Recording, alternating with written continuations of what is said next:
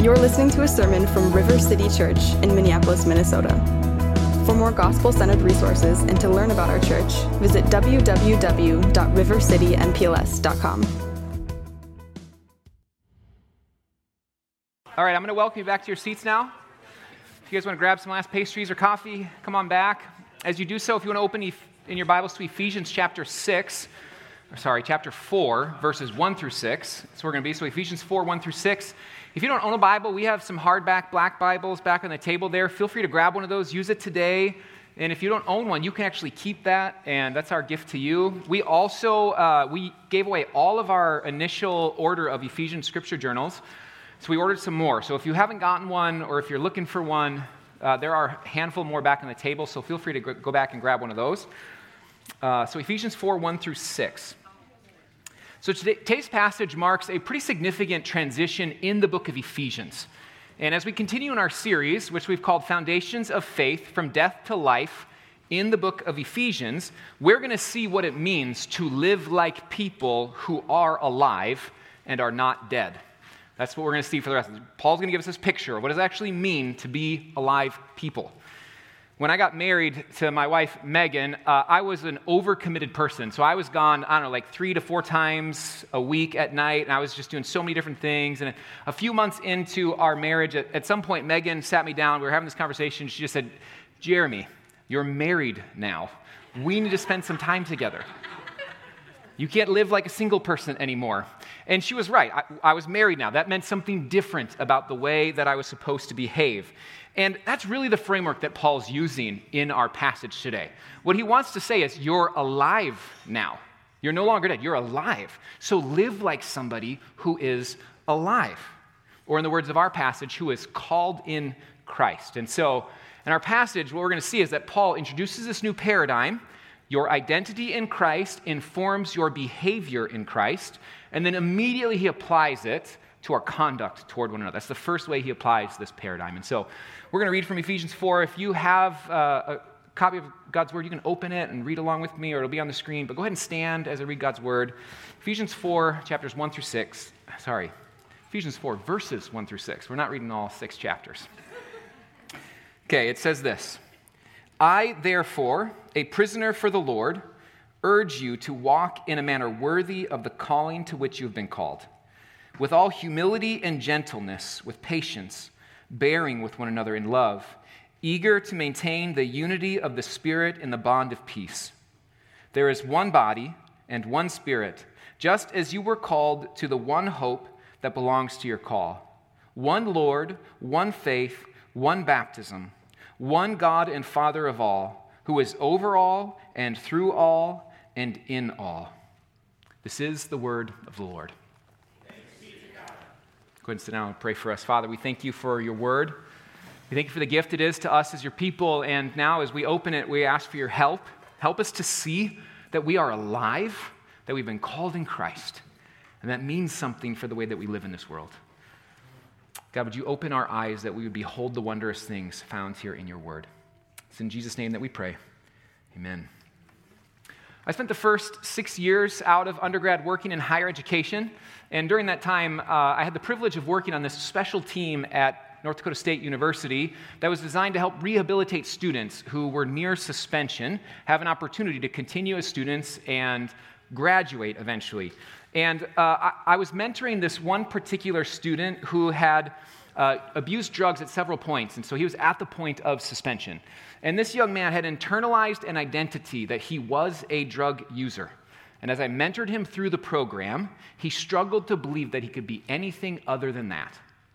And what happened is his behavior, drug use, began to inform his identity, drug user. And once he had internalized that identity, he did not believe that his behavior could change, even as I talked him through it over and over again. And sadly, he failed out of the program, and I lost touch with him. I don't know what happened with him, and he comes to my mind every so often. And the reality is this is true for so many young people who end up with similar things happening. They have a behavior, and as a result of that behavior, then they're haunted by identities that form in their mind, and they feel stuck by this pattern and this identity that they just want to break free from. And it isn't just negative behavior that this happens with, but it also happens with other areas of life. Think about someone who goes to school, for example, to study something like carpentry, and they get a job as a carpenter, and then that profession begins to inform their identity. And this is in some ways why so many people retire and have this identity crisis, because what they did has become for them who they are. And if we think about that paradigm now, apply that to our spiritual identity. We've been trained by the world to think that this is the way the paradigm goes.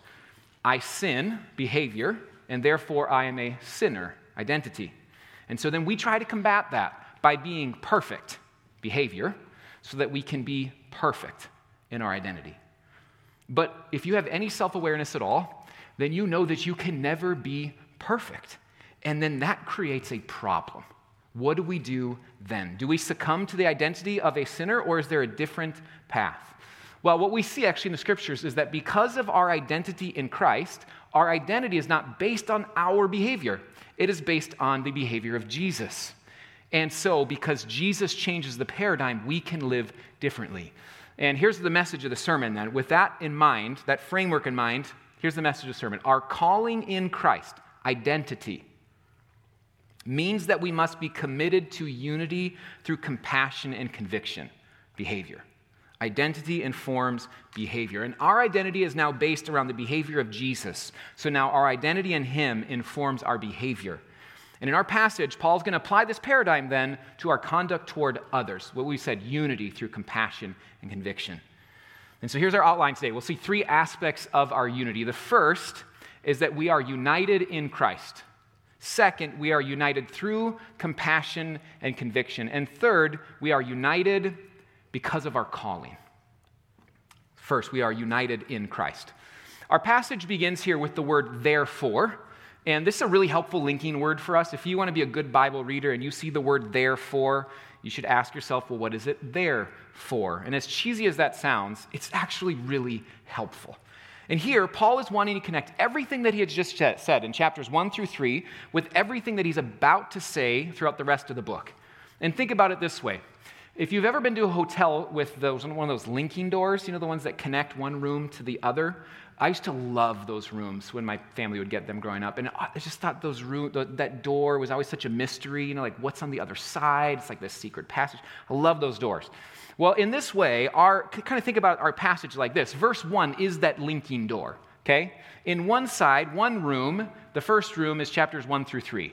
And then on the other side, the other room is chapters 4 through 6. But this is important. That second room, it doesn't have its own entrance. It can only be accessed through the connecting door. You only get the instructions of chapters 4 through 6 through the identity that we've received in chapters 1 through 3. Therefore, Paul says, because of everything that I have written to you, I now urge you to walk in a manner worthy of the calling to which you've been called. And the first way that he applies our calling is in our conduct toward others. That's noteworthy. Our calling is expressed relationally. Stop and just think about how significant that is. Paul has spent 3 chapters unpacking our identity in Christ. We were dead, but now we are alive. We were strangers and aliens in the world, but now we are citizens of God's kingdom. The mystery that was hidden for the ages has now been revealed in Christ, that through faith and not through works, we can be saved. And because of that calling in Christ, we should express that in our conduct toward others. We see this in verses 2 through 3. With humility and gentleness, with patience, in love bearing with one another, and in peace maintaining unity. Notice the word maintain there. We maintain things that already exist. Maintenance is different than creation. We maintain something that already exists, and we maintain it because we don't want it to devolve in chaos without that maintenance. And the peace and the unity of the Spirit, it already exists in us. It was given to us in Christ. It's part of our identity now. But we are called to maintain that unity. It means that it requires some work for us. We have to do something to maintain that unity. And unity is the sort of thing that will erode without active maintenance. And in this way, our identity, we are now united in Christ, informs our behavior. Maintain that unity. Our calling is also expressed in our unity then. So it's expressed relationally and in our unity. And Paul emphasizes that unity in verses 4 through 6. And just look here how many times he uses the word one. I have them highlighted on the screen. There is one body, one Spirit, just as you were called to the one hope that belongs to your call, one Lord, one faith, one baptism, one God and Father over all, who is over all and through all and in all. This is not just superficial unity based on shallow motives. This is deep unity based on who we are in Christ. Now, we've experienced the disunity of a culture that is torn apart by political ideologies. Several of us have experienced the disunity of families that are broken by selfishness and by sin. And as we watch that all happen, we can feel our desire. We long for it to stop. We want unity. But unity is not something that we achieve just by wanting conflict to stop. Unity is not something that comes as just a reaction against something else. It is a movement, something we move toward. And for those who follow Jesus, unity is found in our shared identity. We see several aspects of that. We have the same Trinitarian God.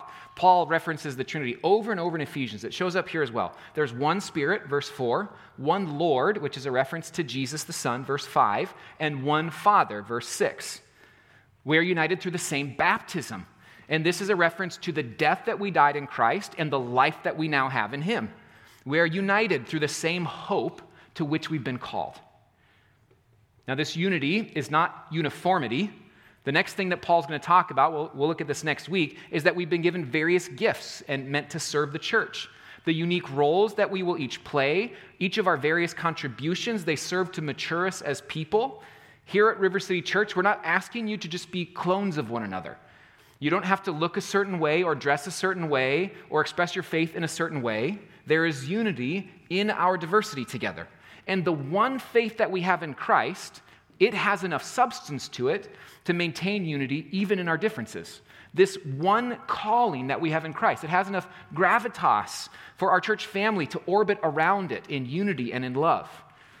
And one of the primary ways we make visible to the world around us the invisible faith that we have in Christ is actually through unity, through our relationships, through how we conduct ourselves toward one another in humility and patience, gentleness, love, and peace.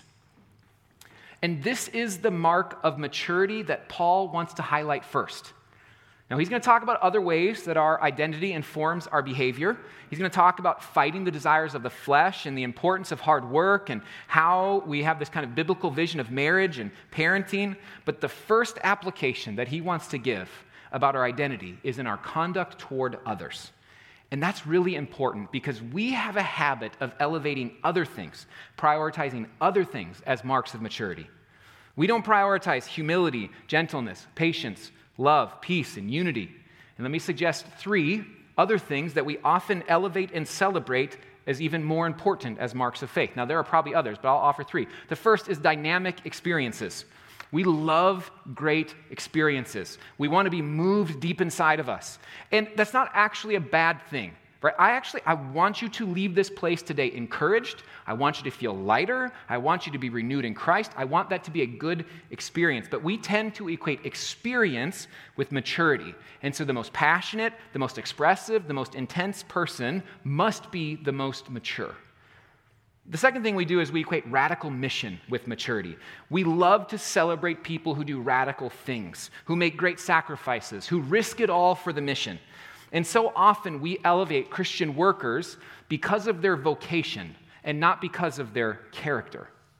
Missionaries must be mature simply because they're missionaries, we think to ourselves. Those who serve the homeless and the refugees, they must be mature because they're sacrificing.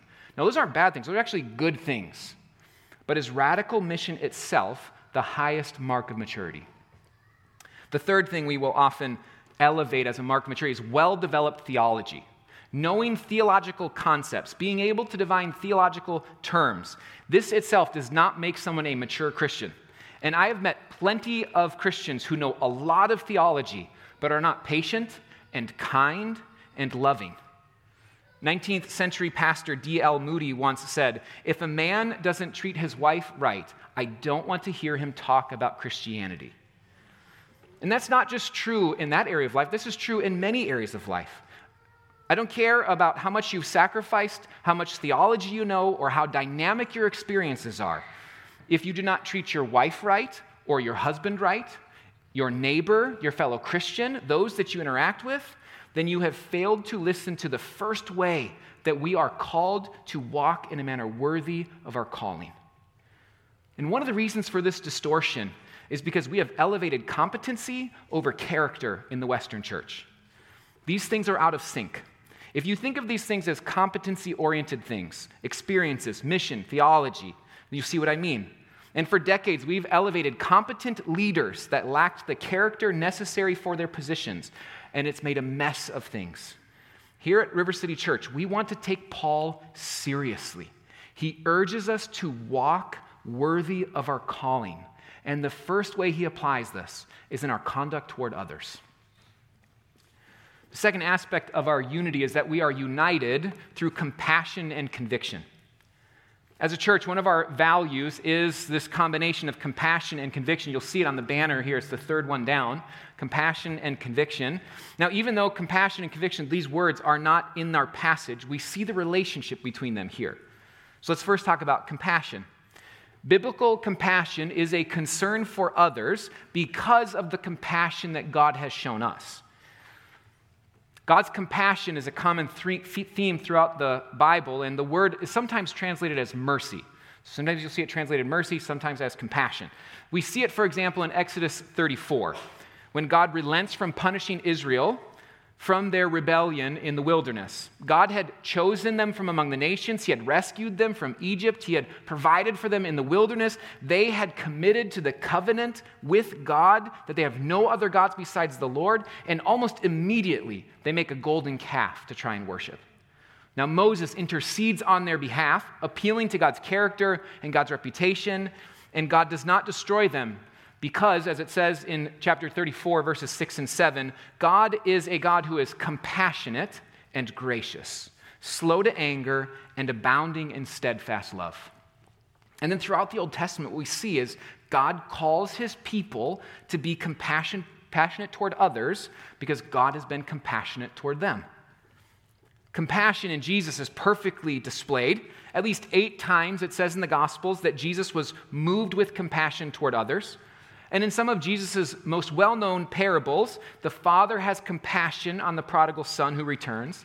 The Samaritan has compassion on the man who is left for dead. The king has compassion on his servant when he forgives a great debt.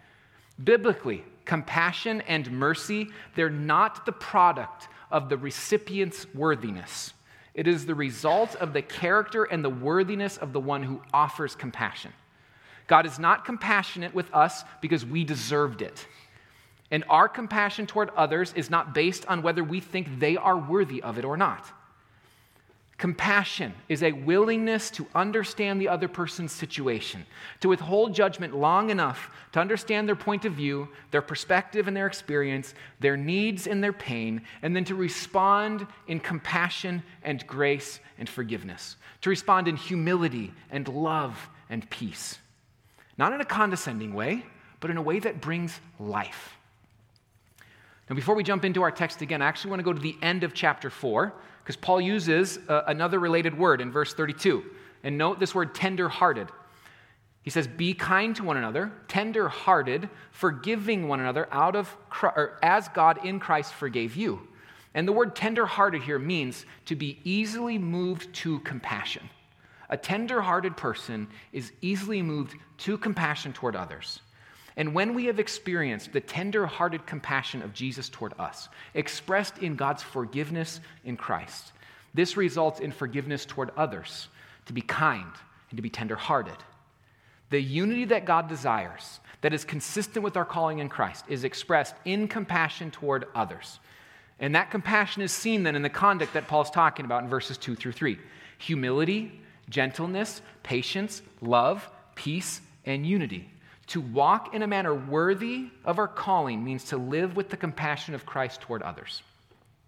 But there's another side to this. So we'll talk about conviction, because this is not compassion that will lead to compromise. It is compassion with conviction. And we'll see this in verses 4 through 6. The unity that we're called to is the result of our shared calling and our conviction that there is one body, one Spirit, one calling, one Lord, one faith, one baptism, one God and Father over all. This is really important for us to see, because unity is not something that happens when two people just look at each other and say, want to have unity? We should have some unity. It doesn't work like that. Unity is, like so many of the best things in life, something that comes as a byproduct of something else. And conviction is one of them. If we want to have unity, we need to know what we have unity around. A.W. Tozer, in his book, The Pursuit of God, wrote this: "Has it ever occurred to you that 100 pianos all tuned to the same fork are automatically tuned to one another? They are of one accord by being tuned not to each other, but to another standard which each one must individually bow. So also 100 worshipers meeting together, each one looking away to Christ, are in heart nearer to each other than they could possibly be were they to become unity conscious and turn their eyes away from God and to strive for closer fellowship.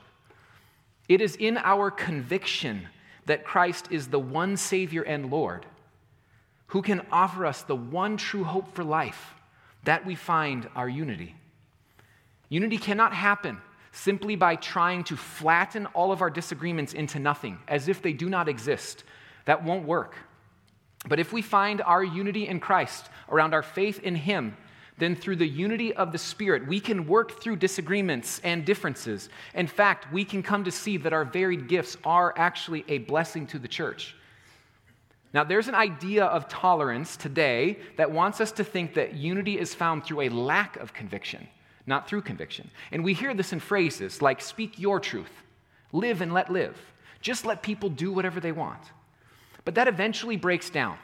It reveals itself for the fiction that it is, because every cultural or ideological group has certain convictions around which they have gathered and united. A simple way to illustrate this is to think about someone who might want to join Greenpeace and at the same time deny global warming or our need to reduce our carbon footprint. That would never happen, because Greenpeace has unity as an organization around their shared conviction that we need to protect the biodiversity of the world and we need to prevent pollution. They're united around that. You can't be part of it and deny their basic tenets.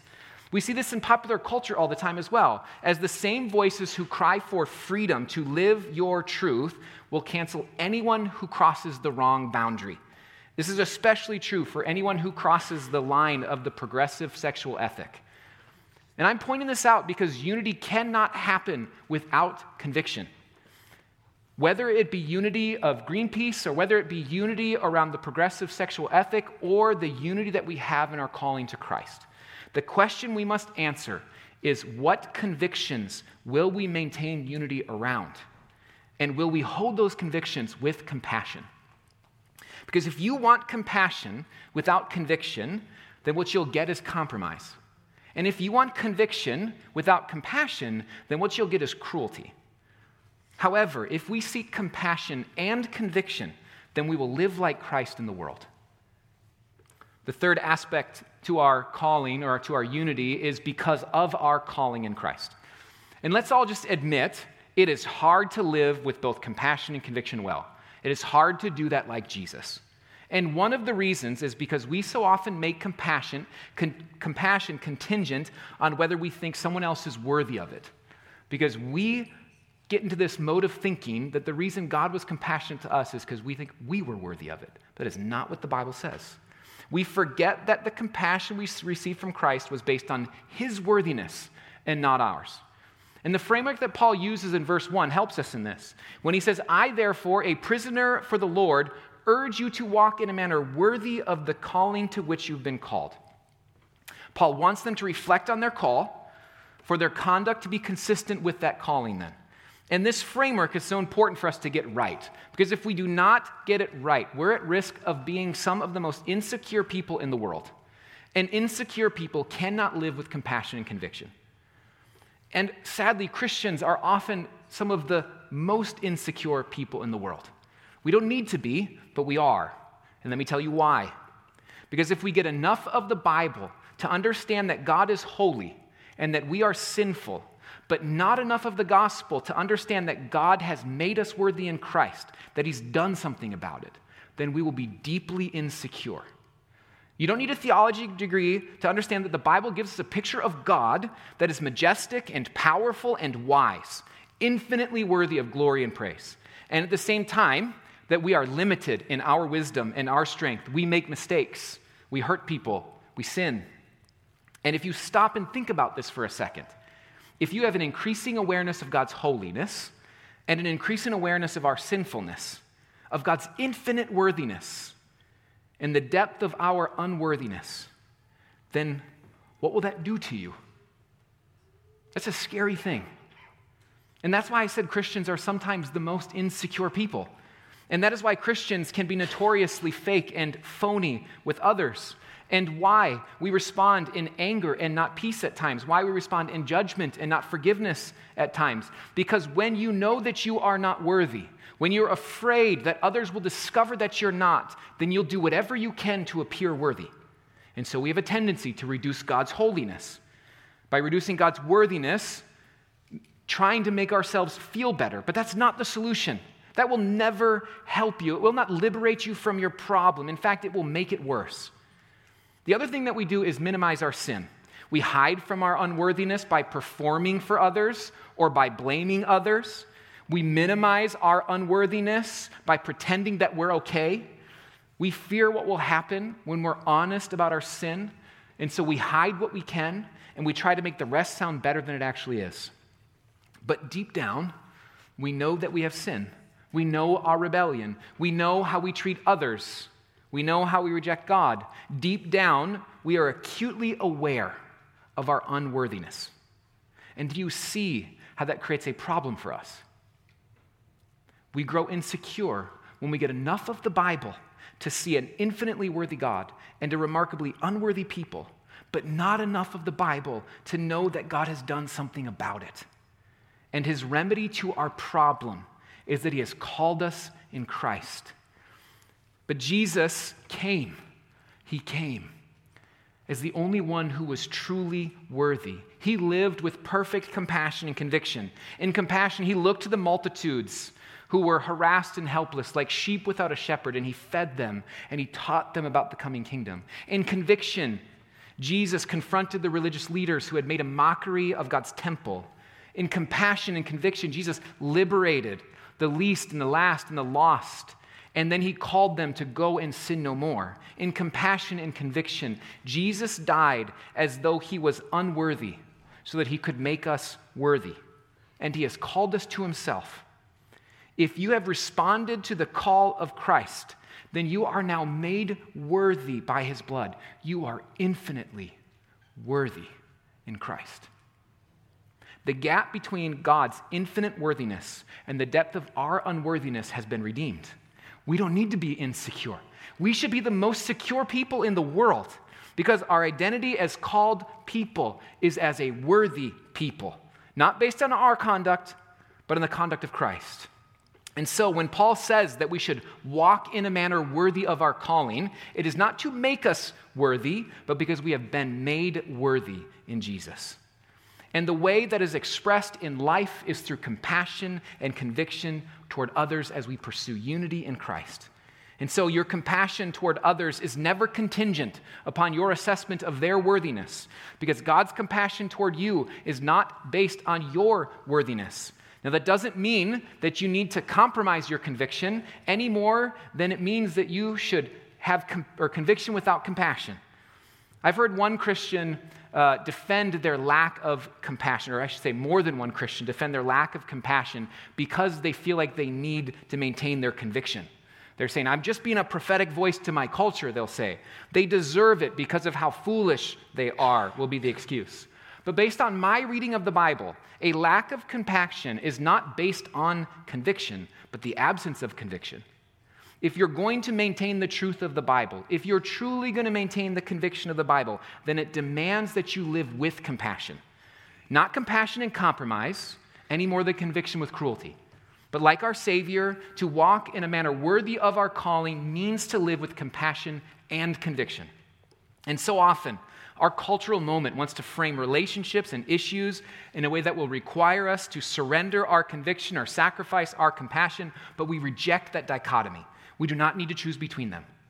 God did not express compassion because we were worthy, but precisely because we were unworthy. He sent a worthy substitute. He did not sacrifice his conviction for his own holiness by turning a blind eye on our sin, but he executed the justice his holiness demands by receiving the worthy sacrifice of Christ.